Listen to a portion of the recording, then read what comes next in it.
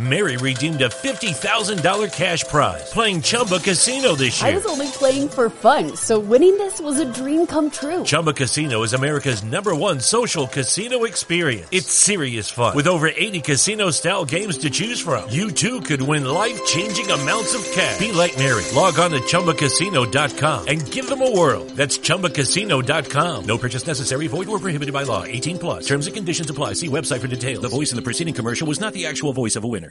It's rare to find a gift that you know everyone on your list will love. That's what you get with an incredibly soft blanket from Miki Couture. With hundreds of different styles and sizes of Miki Couture blankets, you'll find a gift that they are sure to love every single day of the year. Shop the best deals of the season at MikiCouture.com.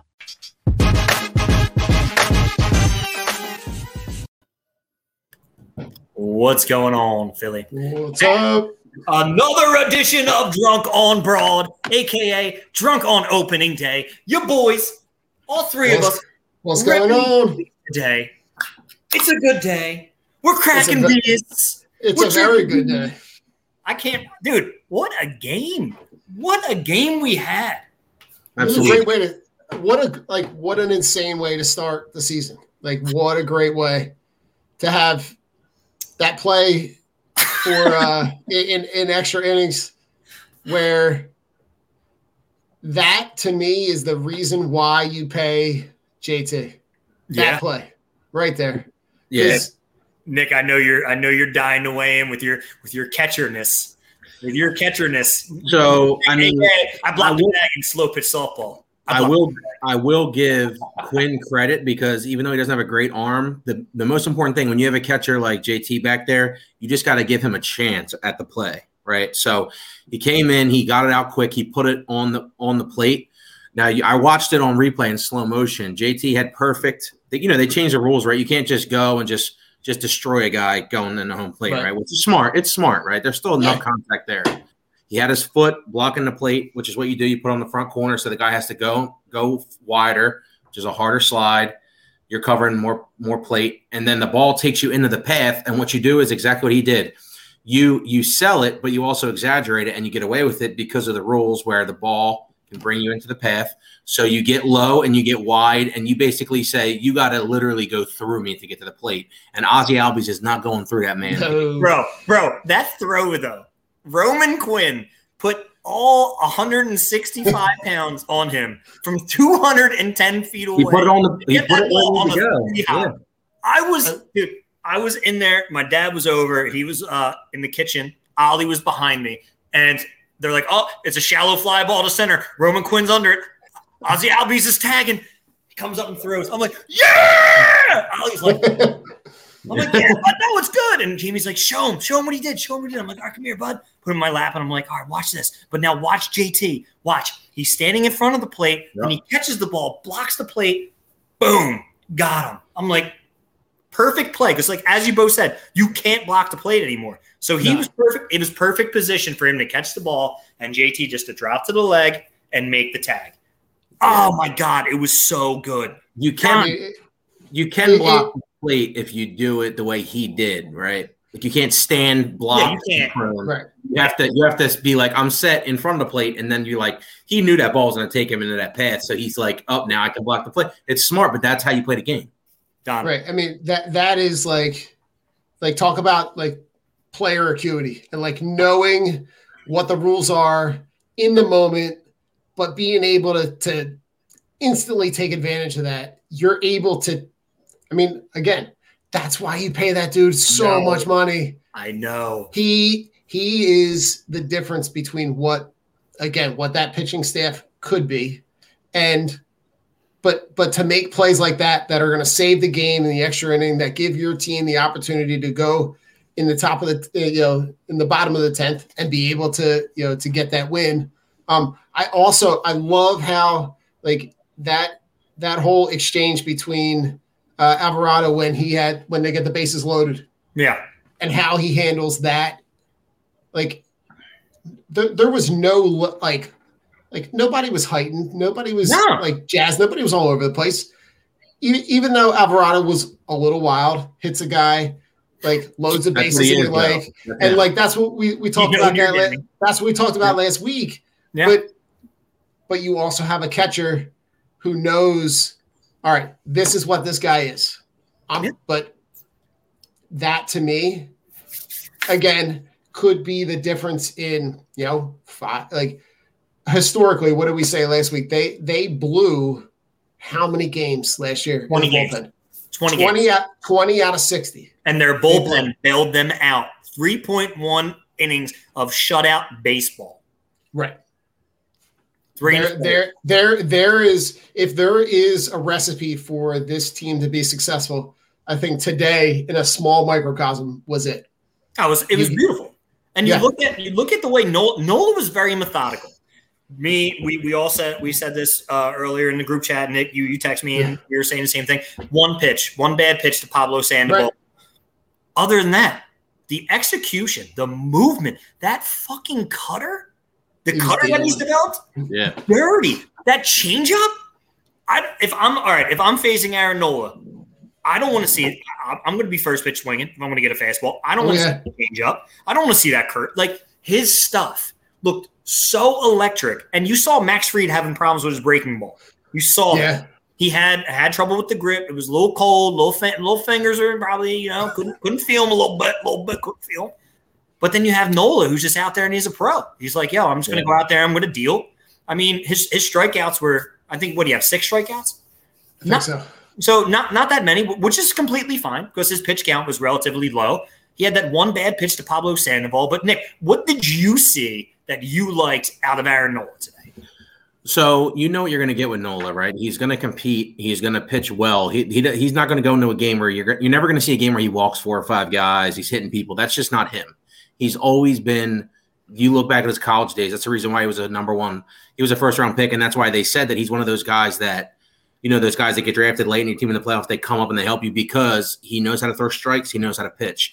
He has good stuff. I'm not going to say he doesn't have good stuff, but he doesn't, he doesn't have Garrett Cole stuff, Jacob deGrom stuff. But what he does is he throws 94, 95.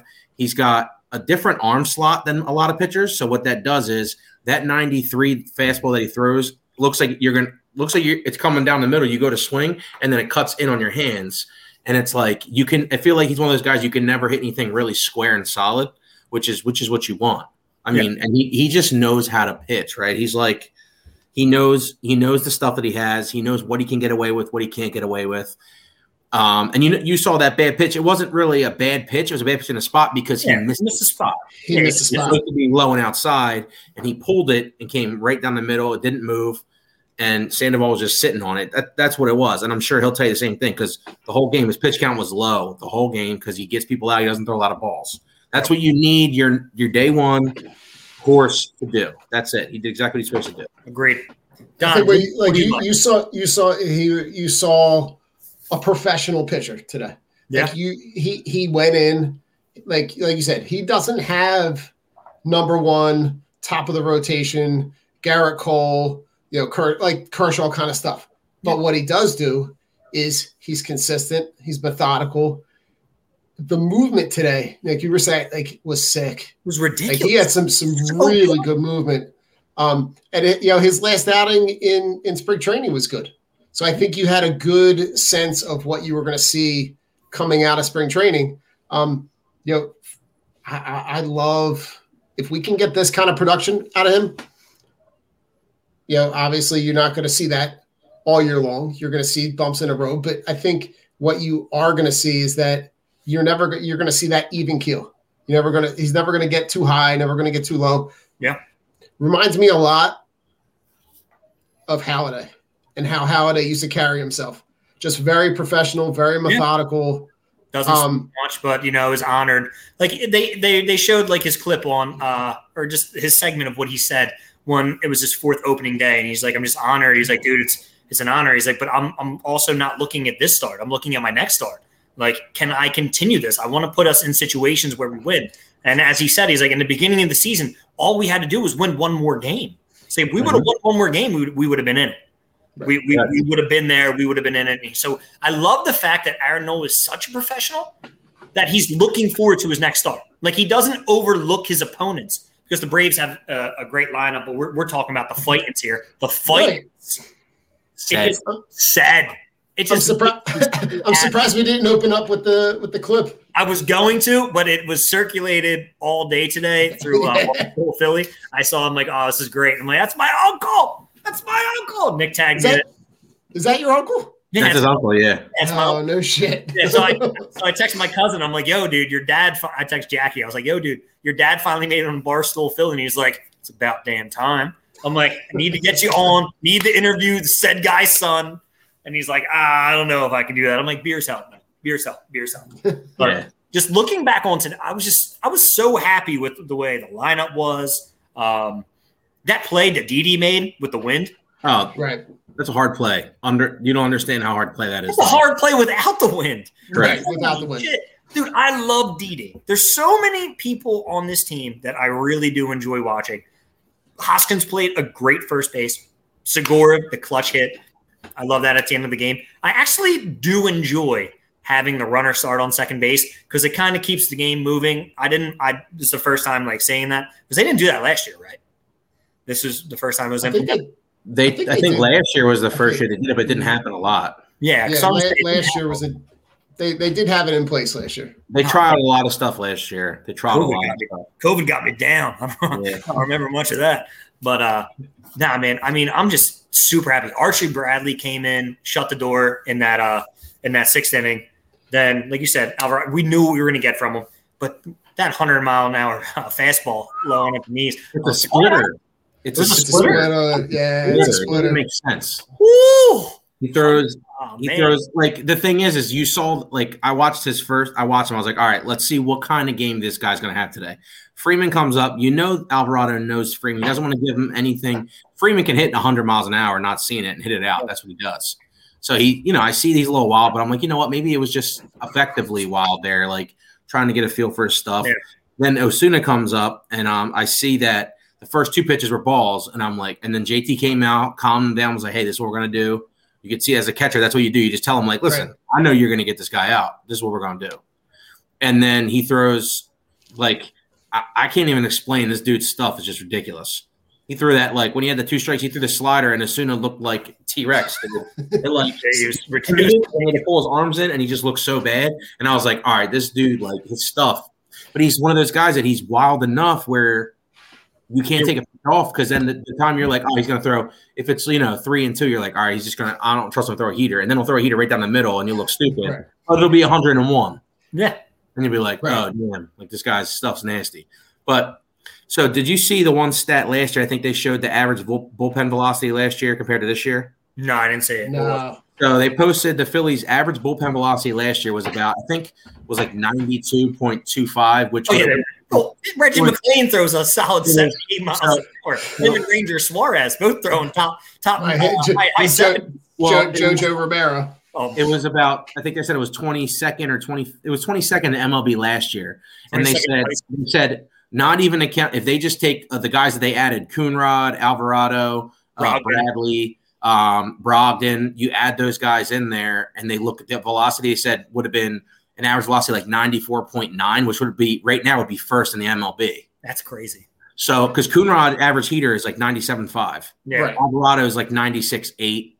Like Brogdon, I like Connor Brogdon a lot. He was throwing shit. He's got lanky. He's got a weird arm slot. Yeah, he's got that weird lanky arm. I think the goal for the goal they should strive for is to let him pitch in big spots and get confident, and eventually, hopefully next year he's probably the closer. That's what I would want anyway. Right. Because what Nearse is going to get. He's got a good out pitch, but the thing is everybody knows the fucking out pitch is coming. Right. Yeah, they know it's coming. Splitter. It's predictable. And Alvarado would be a great closer, but he throws too many balls. You know what I mean? He's so consistent. Yeah. Brogdon has a really heavy change. He throws 96. He can get to 90. You know what I mean? So that'd be the goal, I think. But just the bullpen, I was just like, okay, last year we would have lost that game 7-2 at least. Oh yeah, right. They would have had a meltdown. It would have been terrible. There would have been a meltdown in the seventh. You would have given up that bases loaded situation would have turned into like 5 runs. But I think what you're seeing is the like complete difference between the analytical side and the baseball side. Like you're seeing the effects of what Dombrowski comes in and looks at and goes, who are these clowns that we got in the bullpen. I'm just going to go out and get a bunch of guys who can throw heat and who have solid baseball stuff. And you get guys like Brogdon, you get guys like Alvarado who have great movement on their pitches. Are they the top of the top? No, but they're guys who are going to come in and be professional, and they're going to come in, they're going to do their job, and then they're going to let the next guy come in. I think I like now, like I was kind of dead set on Archie Bradley going in as the closer. As was I. But now seeing him in this role, I like what I see one game, but I like what he looked like, what I saw today. I like what I saw in that role with him coming out of the bullpen, being a stopgap. If you can get him to be the guy that comes right out of the pen after the starter to kind of bridge you to the back of your bullpen, I think that's a great spot to be in. Yeah, I mean, it's a good role for him. Him being a closer, he's a little iffy when it comes to the closer spot. I mean, Arizona wasn't that great, but also he still had he posted a high ERA for a closer. It was in the upper fours. He let up a lot of home runs. Citizens Bank, we know it's a bang box. Right. Like when the wind's blowing out in the summertime, or it's that thick air, that ball flies. Right. Like we know what it is. We've been at games, we've seen it. So Archie Bradley, like you said, being that stopgap, being that guy who can come in and get that final out, say in a crucial big spot inning, I think that is perfect for him. You got two guys on and Wheeler gets pulled. Wheeler wants 6 2/3. You need that final out. Bring in Bradley, because Bradley's going to give you the stuff. He's got the confidence to get it done. I would like to see him in that role, like you said, because I think that's perfect. That's something that we didn't have last year. When our bullpen came into inherited base runners, you knew those guys were scoring. Because you had the Blake Parkers, the JoJo Romeros, the JB Hammer. Yeah, oh my God. Hammer. Fucking, who's the jerk off we got? Workman. That we got Brandon Workman, Tommy Hunter. Tommy Hunter. Oh my God, Tommy Hunter, please stop. I will shoot myself right now. Sorry, it wasn't good enough. Yeah, I wish I was better. Oh my God. We all wish you were better, Tommy Hunter. But man, when they traded for Workman, when he was terrible with Boston, I'm like, this is what they're solidifying their bullpen with? A guy who had an over 6 ERA, and then he came here and had an over 8. I'm like, what are you? Oh man, such a Phillies move. That's that it's that analytical brain that says like, oh well, in these scenarios, he's got this. Like the statistics that they would rattle off, like part of me had to like go look up what they were to actually see like how relevant is that? Like, can the guy go in and get a guy out if he's a relief pitcher? He's a nerd, right? But like in that role, Rich, I think like if he can come in, like you're saying, you got a starter that goes 6 2/3. He's also the guy that can come in, get the last out of the 6th, or the 7th, and then start the next inning. Exactly. So, I mean, for this bullpen, that's huge. Yeah, it's what we need. It's exactly what they needed. It was a huge win. Nick, go ahead. I'll let you. I was just going to say that role, the stopper role, is more important than a closer most of the time. Anyway. That's why, you watch, if you remember when, was it the Red Sox? Maybe one of the teams when they were I think it was the Red Sox, when they were in the playoffs, they would bring in, or was it the Indians? The Indians. Okay. Sorry, my bad. Indians, they're really good. When they're really good a couple years ago, Terry Francona would put Andrew Miller in every situation, whether it's to close a game. He would need to be out. He put him in, and he says, this is my guy. He's going to get you out. He's my savior. That's how. That's how they work these guys in. Like you have that guy. If Bradley, you're like, I can put him in the 5th inning. If I'm in a big spot here, if I'm in the 9th inning and the closer's in a tough spot, I can put him in here. Like that's really important because like Rich said, he does have that confidence where he's like, I don't care. I'm going to come in here and get this motherfucker out. That's what he right. And if you think like that, usually it works out for you because as a reliever, it's like being a cornerback in the NFL. You have to have a short memory because you might get rocked. Right. I'm going to challenge this motherfucker with a 95 on our heater. He might take you deep, but next game you challenge him again, he's going to whiff. Yeah. Right. So you have to be confident in your stuff and that you know how to pitch. It's all like Don, you played college baseball. Nick, you could have went anywhere and played college baseball if college was your thing. I probably could have played if I actually gave a fuck and wasn't deflated after high school. It is what it is. I'm not bringing up the old memories, but I was good enough to play. But looking at it, it's the mentality that we all have. Like, Don, you have it. Nick, you have it. I have it. It's like you said, it's short. Whatever happened, happened. But tomorrow's another day. I have to go out there. I have to perform. I have to fight. There's been games where I went 0 for 3. There's been games where Nick went 0 for 3. We beat ourselves up. But guess what? We got, tomorrow's game's against Haddonfield. Tomorrow's game's against Audubon. Like, this is a big game for us. We have to win this. What do? You turn that shit off. You go out there and you're like, okay, Franson's on the mound. I don't care. Let's take him beat. Right. Like, this is your mentality. And I love the fact that we brought up, Don, you brought it up a few episodes ago when we're talking about Archie Bradley and we're talking about the resurgence of this bullpen. When he said, hey, we're a new fucking team. We're a new bullpen. Right. Like, we are not the same shit bullpen. This is what you're going to expect, like it or not. That is something that is key. It's not cocky. It's not confident. It's changing the mindset. Right. That mental aspect of the game that you have to have. Because a lot of guys, it's the same thing for the NFL, and we're going to talk about this. This is going to be my transition into the NFL. Do guys want to play? You have all these guys who come out in the draft every single year for the NFL. This guy's a stud. This guy, he's got the intangibles, man. He's 6'5", 240 pounds, runs a 4.3, throws the ball 90 yards. But he doesn't want to play football. When you're a scout, you got to look at it sometimes of some of the psycho crazy guys. Like, hey, this dude wants to play football. I would probably take the guy who wants to play over the guy who is like, I'm good.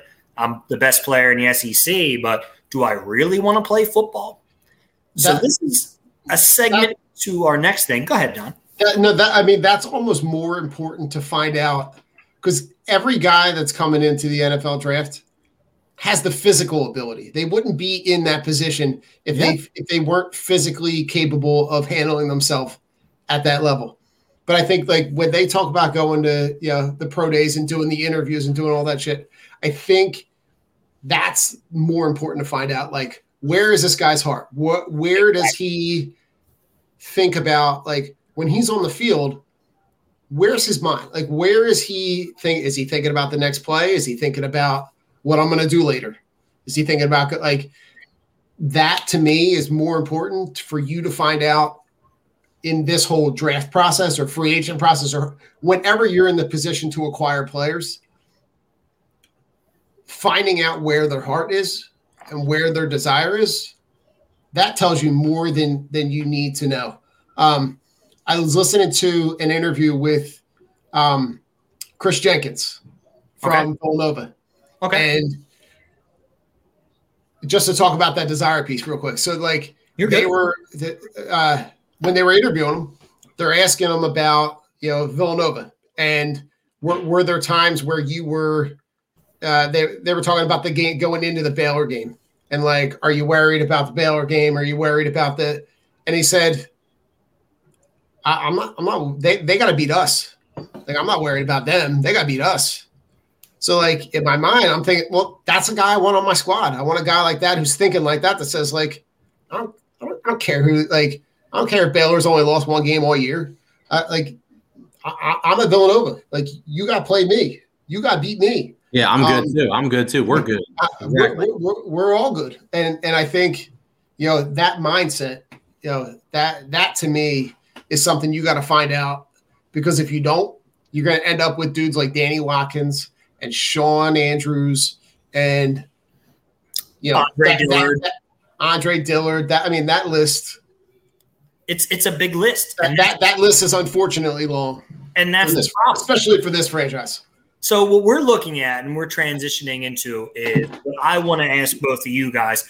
So the trade happened after we were all talking. I'm Nick, not Don, but me, Nick, and our one group chat was going off. And it's like, yeah, Niners just traded, man. They're going for a quarterback. And then it's all of a sudden, not even 2 months later, Eagles trade the number 6 pick. And it's like, wait, what? What? Did the Eagles win the trade? Because I'm going to look at it as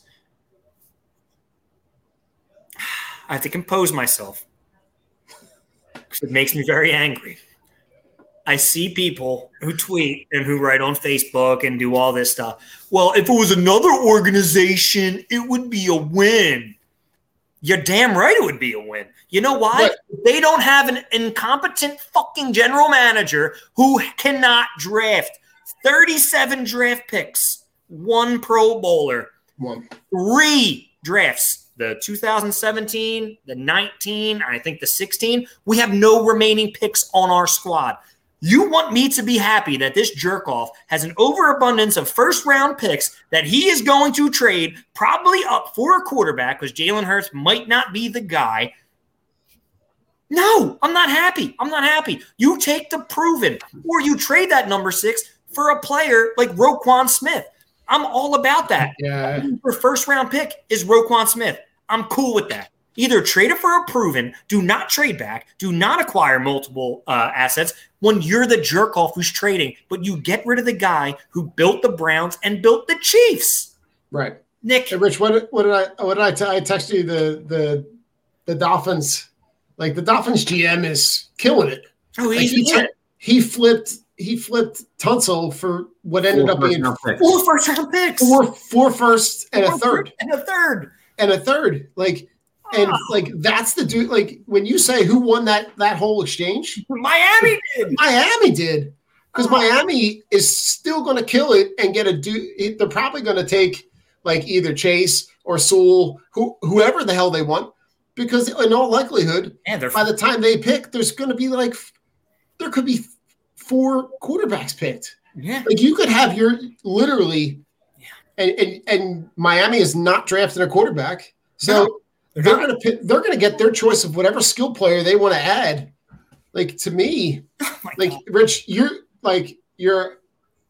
I get where you are because I'm in the same spot. I'm like, okay, so from a logical point, in a team that's rebuilding, it makes sense to move back and acquire assets, and you're with the amount of quarterbacks that are going to go in that top area. If you have a list of 6 or 7 guys that you're cool with, Parsons, Horn, Waddle, Smith, like Sewell, Chase, Pitts, you got 8 guys, and you say, all right, well, I know 4 quarterbacks are going to like Jacksonville, the Jets, the Niners, maybe the Falcons. So maybe the top 4 picks could all possibly be quarterbacks. So if you're okay with getting one of those group of guys because you have so many needs, I'm okay with it. Yeah. But I also don't know if you say at 12, you're like, we really like the tackle from, Northwestern. There's a guy who's projected in the late teens and 20s. Yeah. Who, I just listen, I teach science. The evidence ain't there to say it's a good chance. And the thing that I heard somebody say was that the chance that you miss at 6 is like this. And the chance that you miss at 12. But the chance that you miss at 12 is like a yardstick. So I just don't trust the organization to make the right pick. You can have all the assets you want. You got 4 picks in the top 100 this year. Yeah. You got to hit on 3 of them. 3 of those guys got to make impacts next year. Nick, what do you got? So we're all in the same boat. I think the thing is, as you said, the chance of missing like this at 6 is like this. For a normal organization, it's still a little bit higher with the Eagles because of Howie and Laurie being meddlers and not really understanding football talent. They don't have the eyes for that. So at 12, it goes from this to infinite because the last number 12 pick they had was actually a good pick, right? That's Fletcher Cox. Yes. Which is one of what? That might be Howie's only really good pick he's made, right? Yeah. I mean, the Wentz thing, aside from that at the time, everybody loved it. It's a great pick. But like you said, Rich, the drafts themselves, 37 draft picks, 1 Pro Bowler, that Pro Bowler being Fletcher Cox in 2013, right? So you have to go all the way back there to find your 8 years.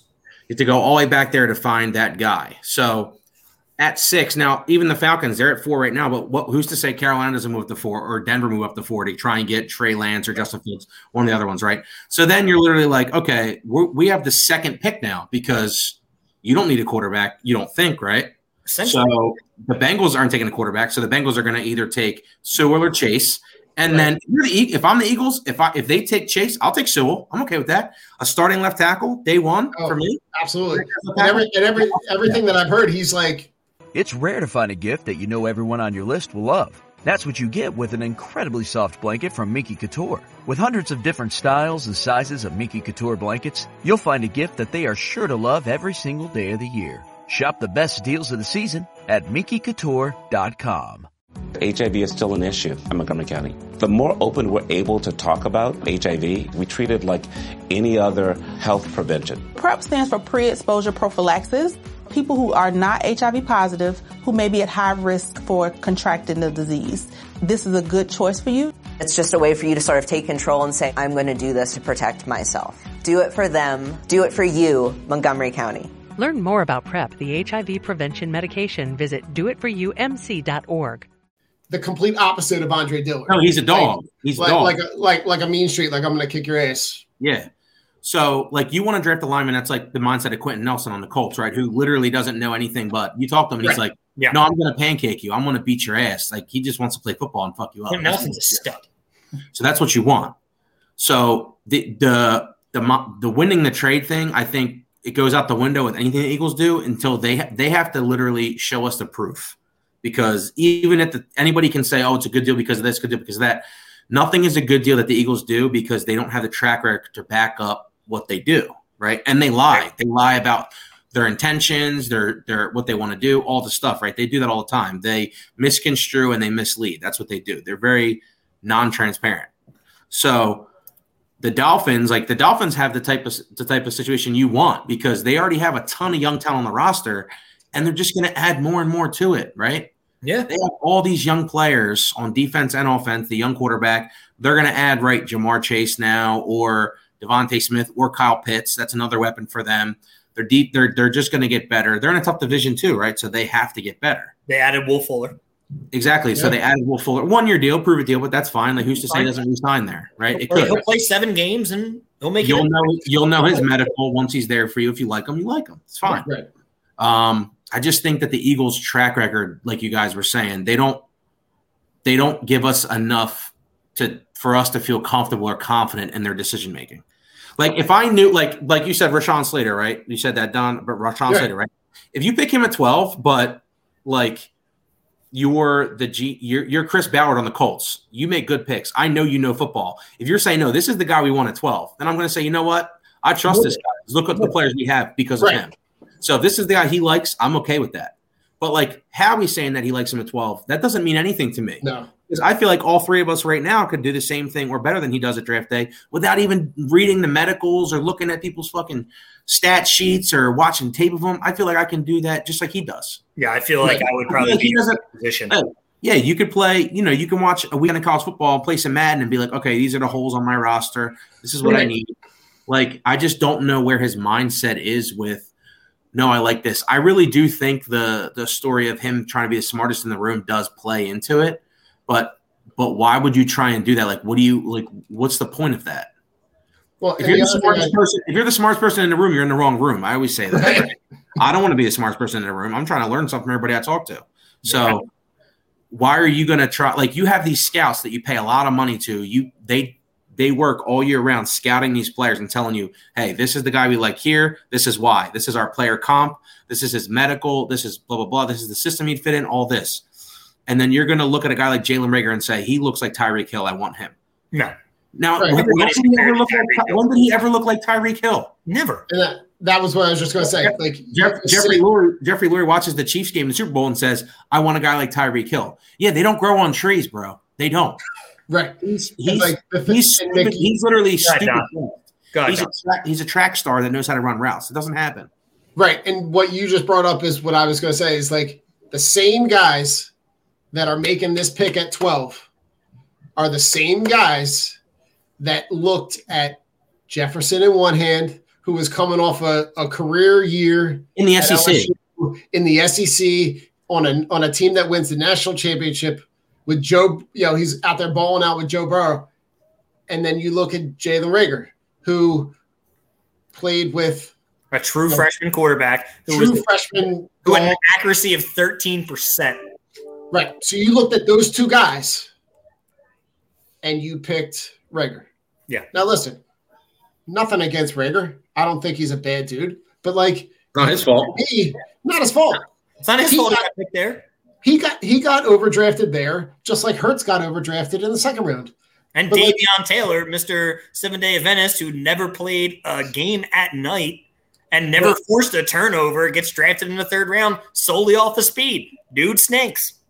Right. And if you look at the guys that got picked in last year's draft, Jefferson, Claypool, T. Higgins, CeeDee Lamb, Ayuk, Jerry Jeudy, Laviska Shenault, Pittman, Gabriel Davis.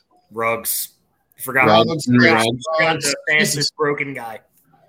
But you had your choice of almost all those guys except for Lamb and Ruggs. And Ruggs. He had more touchdowns than Reagor this year. You could have picked. Honestly, if you wanted Reagor, you could have picked him at the Hurts pick. You could have picked him in the second round. You could have also picked the kid who plays safety for the Panthers. Oh, Jeremy Chin. The issue that I have is not one person came out and said that Jalen Reagor was on their board as a first-round pick. No one. They all said in the second round. Well, why do you have him as a first-round pick? That's what I don't understand. Because they're morons, Nick. We know this. I know that, but I'm saying rhetorical. There must be there's got to be no mirrors in that building. In Jeffrey Lurie's, when he goes to the bathroom in his office, he doesn't have a mirror because you can't look yourself in the mirror, wash your hands, and go, I'm doing a great job with this team. I'm building this team the right way. You're not. There's no way you can do that. So I need to interject because I get a lot of shit. I still get a lot of shit when I say the Eagles are 5 years away from building a team. And people go, no, NFL is a quick turnaround. Okay, whatever. So we push our money. We did our restructures. We're going to look at $50 million instead of $70 for next year. That's fine. That's if they sign the right people. You have an overabundance of draft picks.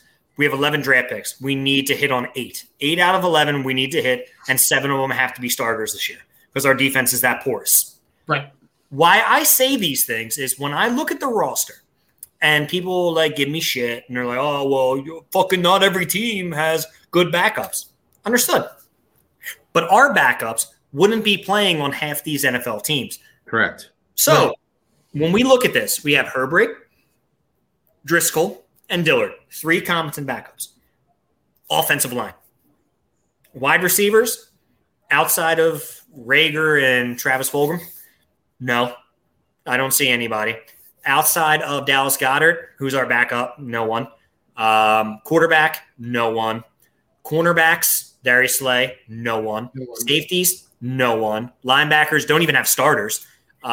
Defensive line, no one. Tell me how you can build a team when you have 0 people who can fill in. And people give me shit because they're like, oh, Rich, well, not every team has backups that can come in and be impact players. I get that. Not every team is stacked and go, hey, next man up, next man up. But we're not talking about backups, though. Yeah, that's what I'm talking about the guys who are on the field. And that's my beef. The guys on the field wouldn't even be starting for half these teams. Especially linebackers. But then you dip into our backups. If one of our offensive linemen goes down, I feel confident with Driscoll coming in and playing swing guard, center, tackle, whatever. Dillard, maybe not. I don't think so. Herbrig, we'll see. But who's going to step in if Darius Slay gets hurt? Who's going to step in if Fletcher Cox gets hurt? Who's going to step in and try to – no one. So when people say, oh, it's going to be a quick turnaround for the Eagles, it's not that bad. Our roster, if you look at it, is absolute dog shit. So when people try to sell me a shit sandwich and I say, no, this is a shit sandwich and I'm not biting it, I'm sorry. It's not being negative. It's just the fact that you don't have starters or backups or competent backups at that. I get the whole, hey, this guy's not great, but he's smart. He's intellectual. He's been around the game for forever. No, we got a guy who is selling tires at Thriftway as our number 2 corner. And nothing against him. Like I said, it's not. I have nothing against the players because they're getting paid, bro. I don't know. Yeah, it's not on them, right? I don't blame them at all. Like the. But am I wrong? That's my whole thing. Am I wrong looking at it this way? Because I feel like I'm a piece of shit. No, I think listen, when you look at their most recent transactions and how they announce them have been laughable. Like when you say oh, we're going to run it back with Hassan Ridgeway. We just signed today, Boston Scott, bringing it back. We just ran it back with Boston Scott, and Boston Scott goes unfinished business. What? Yeah, never started. How about never started the business? Yeah, it's crazy to think to me that I don't know what their mindset is. I don't know where they are in terms of what they see in a guy. What do you see that we don't? How do me, Joe Schmo, sitting in my extra master bedroom, how do I watch I watch college football on Saturday. I watch NFL football on Sunday. How can I put that together where I can be really? That's the guy you picked? Did you to me, I went back and watched the national championship game with Devontae Smith, and I'm watching it and I'm going, I feel like I'm watching the game from the national championship from the year before when I'm watching Justin Jefferson, and he's running all over the field and he's running past guys and nobody can stay within 10 yards of him. And I'm thinking, all right, well, is the same shit going to happen that happened where they're going to look at Jefferson, or they're going to look like they look at Smith, and they're going to be like, oh, well, maybe we can get him some other time, or we can find another guy. There's a guy just like him that plays in the middle of Illinois. Yes. Nick, you ain't wrong. I don't, for the life of me, I can't figure out what is the mindset. What is driving you to say this guy? Tell me. This is a thing, right? So when you look at these teams, Rich, the 5-year away thing, I'm on board with that because even though they say the NFL is a quick turnaround, right? First of all, you need to have a quarterback. You need to hit on the quarterback, right? But then also this roster, it's not like they're just really young and they don't have it and they just need to grow. They're old and expensive and they're injury prone, right? Yep. So Darius Slay is looked at as one of the younger guys. He's our age. He's 32, bro. He's not a young kid anymore. No. So, I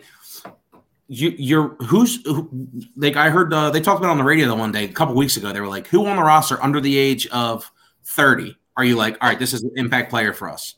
Who do they have? People are like, oh, well, Miles Sanders. No, Miles Sanders is okay, but he's not an elite running back. He's okay. If you have a really good team and he's your starter, you're fine. But you don't have a really good team. You know what I mean? Because you see, look at when Saquon was elite on the Giants, they still stunk. As good as yeah, they don't win games. You're not going to win games for your running back position. Exactly. You're still going to stink. So who under the age of 30 do they have that you're like, I like this guy. I like this kid? None that are impact. I could think of one, and they didn't even let him play, and that's Jordan Mailata, just because. Oh, okay. Yeah, okay. Yeah. He's so raw that he reminds me of a football version of Joel Embiid, where he could just be – because he's a freak, and you're like, this dude's an absolute he's physically a freak. He's strong. He's kind of nasty too when he plays. I like that. I remember watching his rugby tape. I'm like, this dude's an absolute savage, dude. when you look at the progress that he's made in the last exactly on the seasons, he's literally only played football for 3 years. Yes. So then why at the end of the year do you stop letting him play and you put out Jason Peters? Because Jason Peters is getting paid more. That's it. Right. Let Alshon Jeffrey play over Travis Fulgham because he was getting paid more. That literally is the reason, and that reason is so flawed that's the problem with the organization.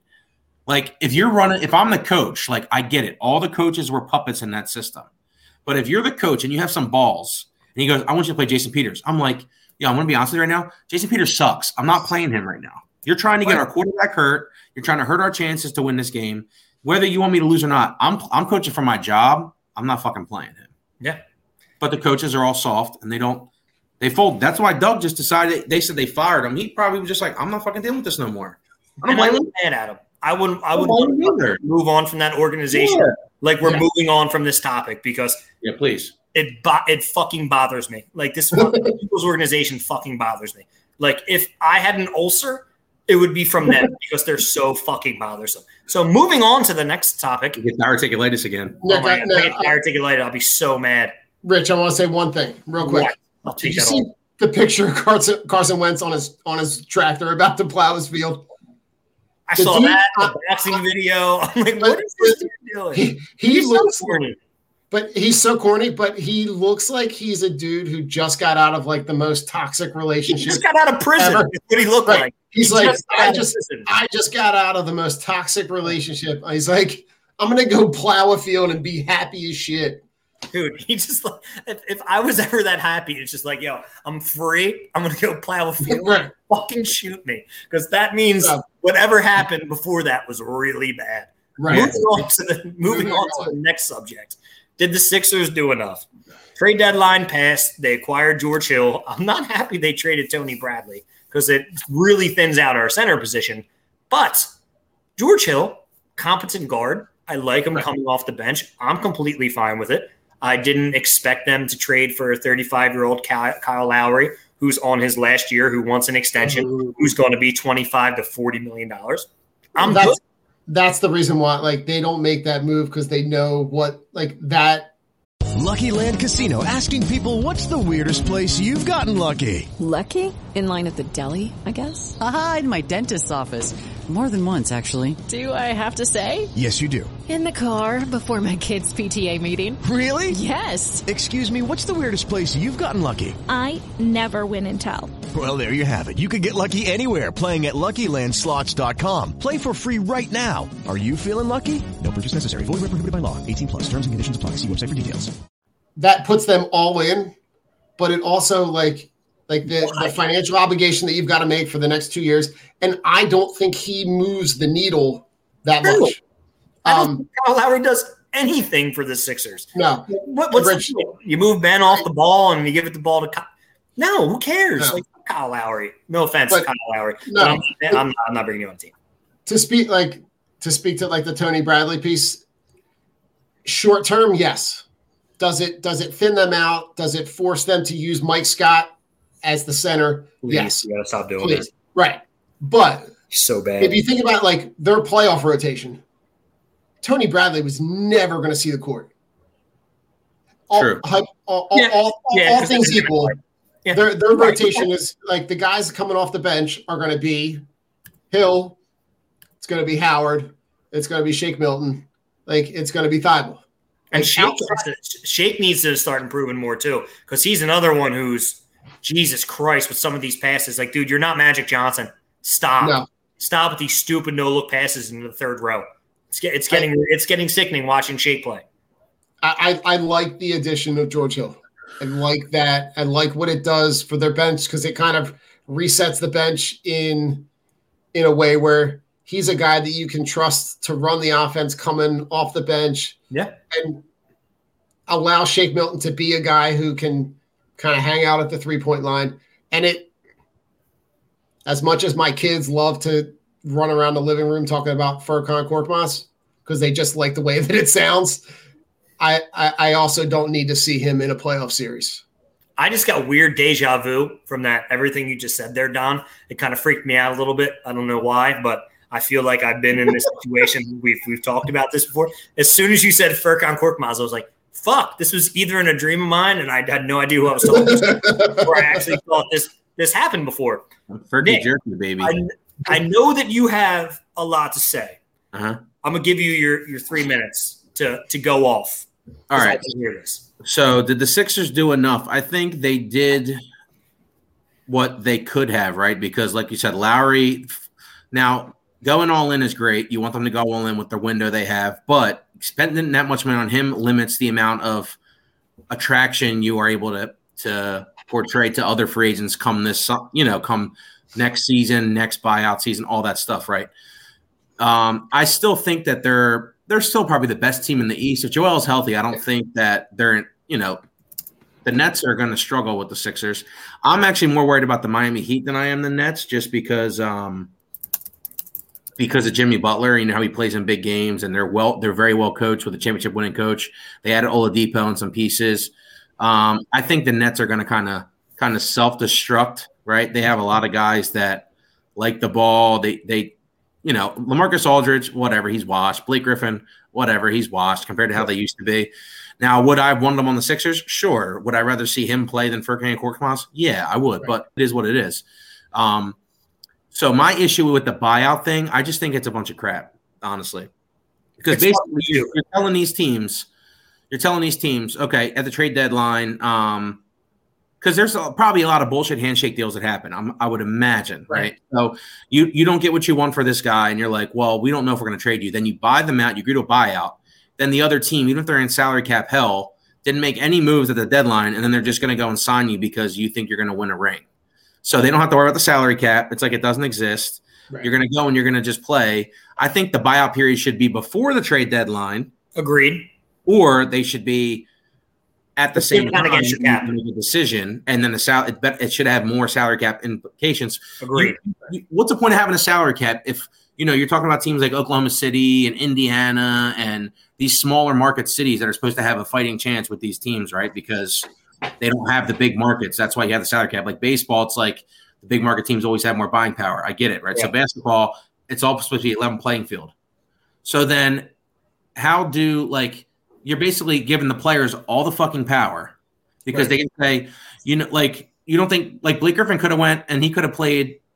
He could have came this. I don't know why he didn't want to come to the Sixers. He would have played a lot more meaningful minutes, I'm sure, and he would have had better numbers.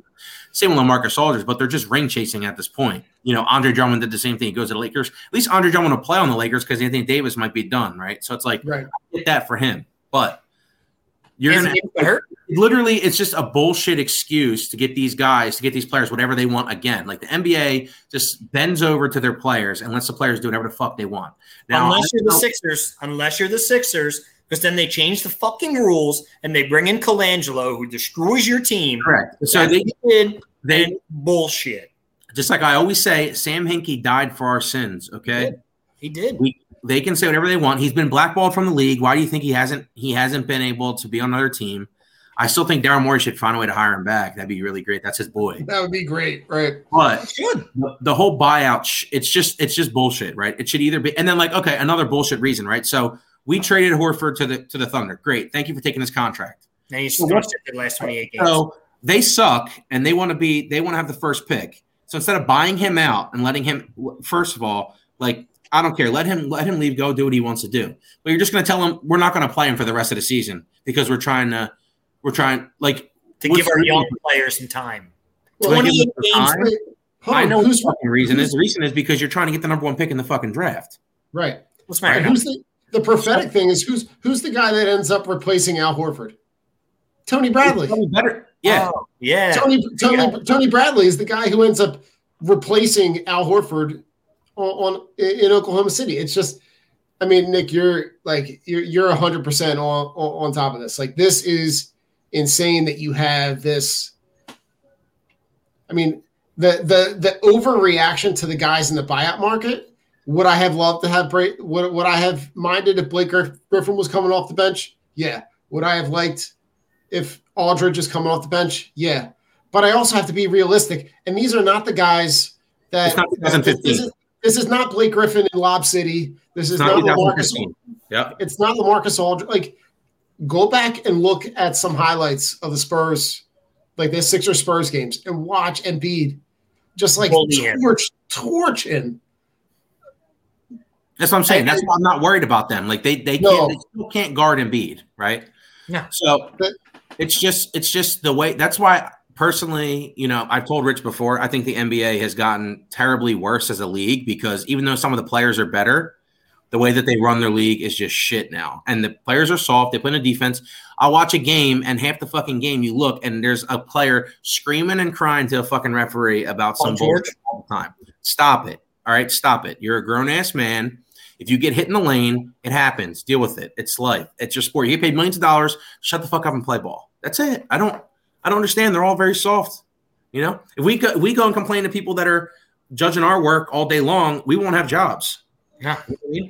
It's just crazy. Let the refs ref. You play. It is what it is. Yeah, the refs aren't out there to try and make you look bad, bro. They're not. Like, they don't care. And I also don't want to see a whistle every 10 seconds because the game's going to be 5 hours long. But then that's what Rich, you know what I'm saying? The refs have personalities too, right? So if you go and there's a player talking shit to you the whole time, you're going to say, fuck this dude. He's really annoying me today. Right? Well, look at what happened. I would never do that. You fucking would. Okay. Look at what happened to the guy who was in the NHL referee who got caught on a hot mic saying, I got to get these guys on a makeup call. Stupid. Yeah. But I mean, it just goes to show you, like, they're human. It's going to happen. So let's say it right before you speak. That's the problem. Gentlemen, it has been a fantastic episode. We are going to go with let me create this real quick. Let me just throw this up there. Let's make it a little official because I love using these banners. So we're just going to throw it up there. Final thoughts, Nick. 2 minutes. What do you got? I mean, it's baseball season. Got some reason to be happy. I think the Phillies are being vastly underrated, which I think is good. It should help their mindset. I think it's better if people don't expect them to be a good team at this point. I think there's a little bit of a chip on their shoulder. Obviously, they can't be worse than they were last year pitching-wise, so that's a step up. It's a good division. That's why I think that there's the argument that the Braves or the Mets are going to win 90, 97 games is just ridiculous because this division's so good. I don't think that's possible. I think literally there could be 3 or 4 teams that win 86, 87 games just because they're going to be beaten. Yeah. It's going to be a lot of in-division fighting, you know what I mean? Which hurts because there's 2 wildcard spots, right? So you have to figure the Padres or Dodgers are going to get one. Probably 2 teams in the NL East would get it if it's based on best teams, but they beat up on each other. That gives the Phillies a chance because I know we can hit. And I know that if it comes down to we need one, I trust Nola in a big spot against other teams' aces too. So it's like, Joe Girardi's been there before. I trust our manager. Our bullpen's better, so I'm confident in the team. I'll just leave it at that, right? We got a W. And then on a positive note that we're going to win the series. I'm going to opening night on April 5th. We're going to win that night against the Mets. We're going to win that night against the Mets, and then that's it. Fuck the Mets. Fuck the Braves. Marlins. Fuck the Marlins. We got a mental block against the Marlins for some reason. We should smoke them every time. Don, final thoughts. So my final thought for tonight is that the NFL, for all they want to preach about player safety and all they want to talk, for them to sit there and add like the 17th game and add the extra game, I think, it's like dinero, homie. All that money that they got with the streaming service and they're signing the deals with Amazon and they're putting games on Yahoo and they're doing all that shit, and then they want to preach about player safety and they want to put all these things in place. Just like we've been talking all night. Like, just be honest. Like, say it's a money grab. Say I don't care about my players. Say there's so much revenue to be had. We're going to do it. If you had told me we're going to add a 17th game, but we're also going to add a second bye week, I'm okay with that because now you're evening out the week. You've got 18 weeks. You've got 2 buys. That falls in line with player safety. That falls in line with all the other, with all the other things that they're trying to do. But you didn't. It's a money grab. And pretty soon there's going to be 2 preseason games and there's going to be 18 games. Yep, absolutely. And it's going to become this because how long, you can't play this odd number of games where I know that they're alternating. Like this year, the AFC is getting the home game. Next year, the NFC is getting the home game. Yep. At some point, it's going to become someone's going to cry competitive advantage. They're going to say, well, they had more home games than we did. At some point, it's going to expand to 18 games. And I just feel like it's so hypocritical of the NFL for them to be able to say, oh, well, they want to talk about all this player safety stuff, but then they're just adding more games. Because let's be honest, yes, you're taking away a preseason game, but you're also like those same guys that are playing in that 17th game that they're adding to the schedule aren't the same guys that are playing in that 4th preseason game. No, they're not. They're not. It's just, to me, I can't stand the hypocritical stuff that the NFL stuff that they put out. That's all I got. Well, got nothing else. We're not billionaires, so I'm excited about baseball. I'm excited for baseball. My final thoughts, Jamie, I love you. Happy 7 years. Time has flown by. I love you so much. You're a great mother to Oliver. You're just the best, babe. I love you. I've been tolerating you for 7 years. Must be sent from God. 7 years of dealing with Maya. Jesus Christ. I can't fucking believe she's doing it. God, you can't even deal with yourself most of the time. No, most of the time I have to get lost in my own thoughts because I just can't deal with myself. My real final thought. Phillies look good. Eagles, we need to get some shit. But just looking at it, you're not going to beat the Sixers. My final thought is Sixers in 6, whoever they play in the East. I don't see anybody beating a healthy Joel Embiid. That roster is – I'm glad they didn't do too much. I love the addition of George Hill, but I'm glad they didn't give up other pieces.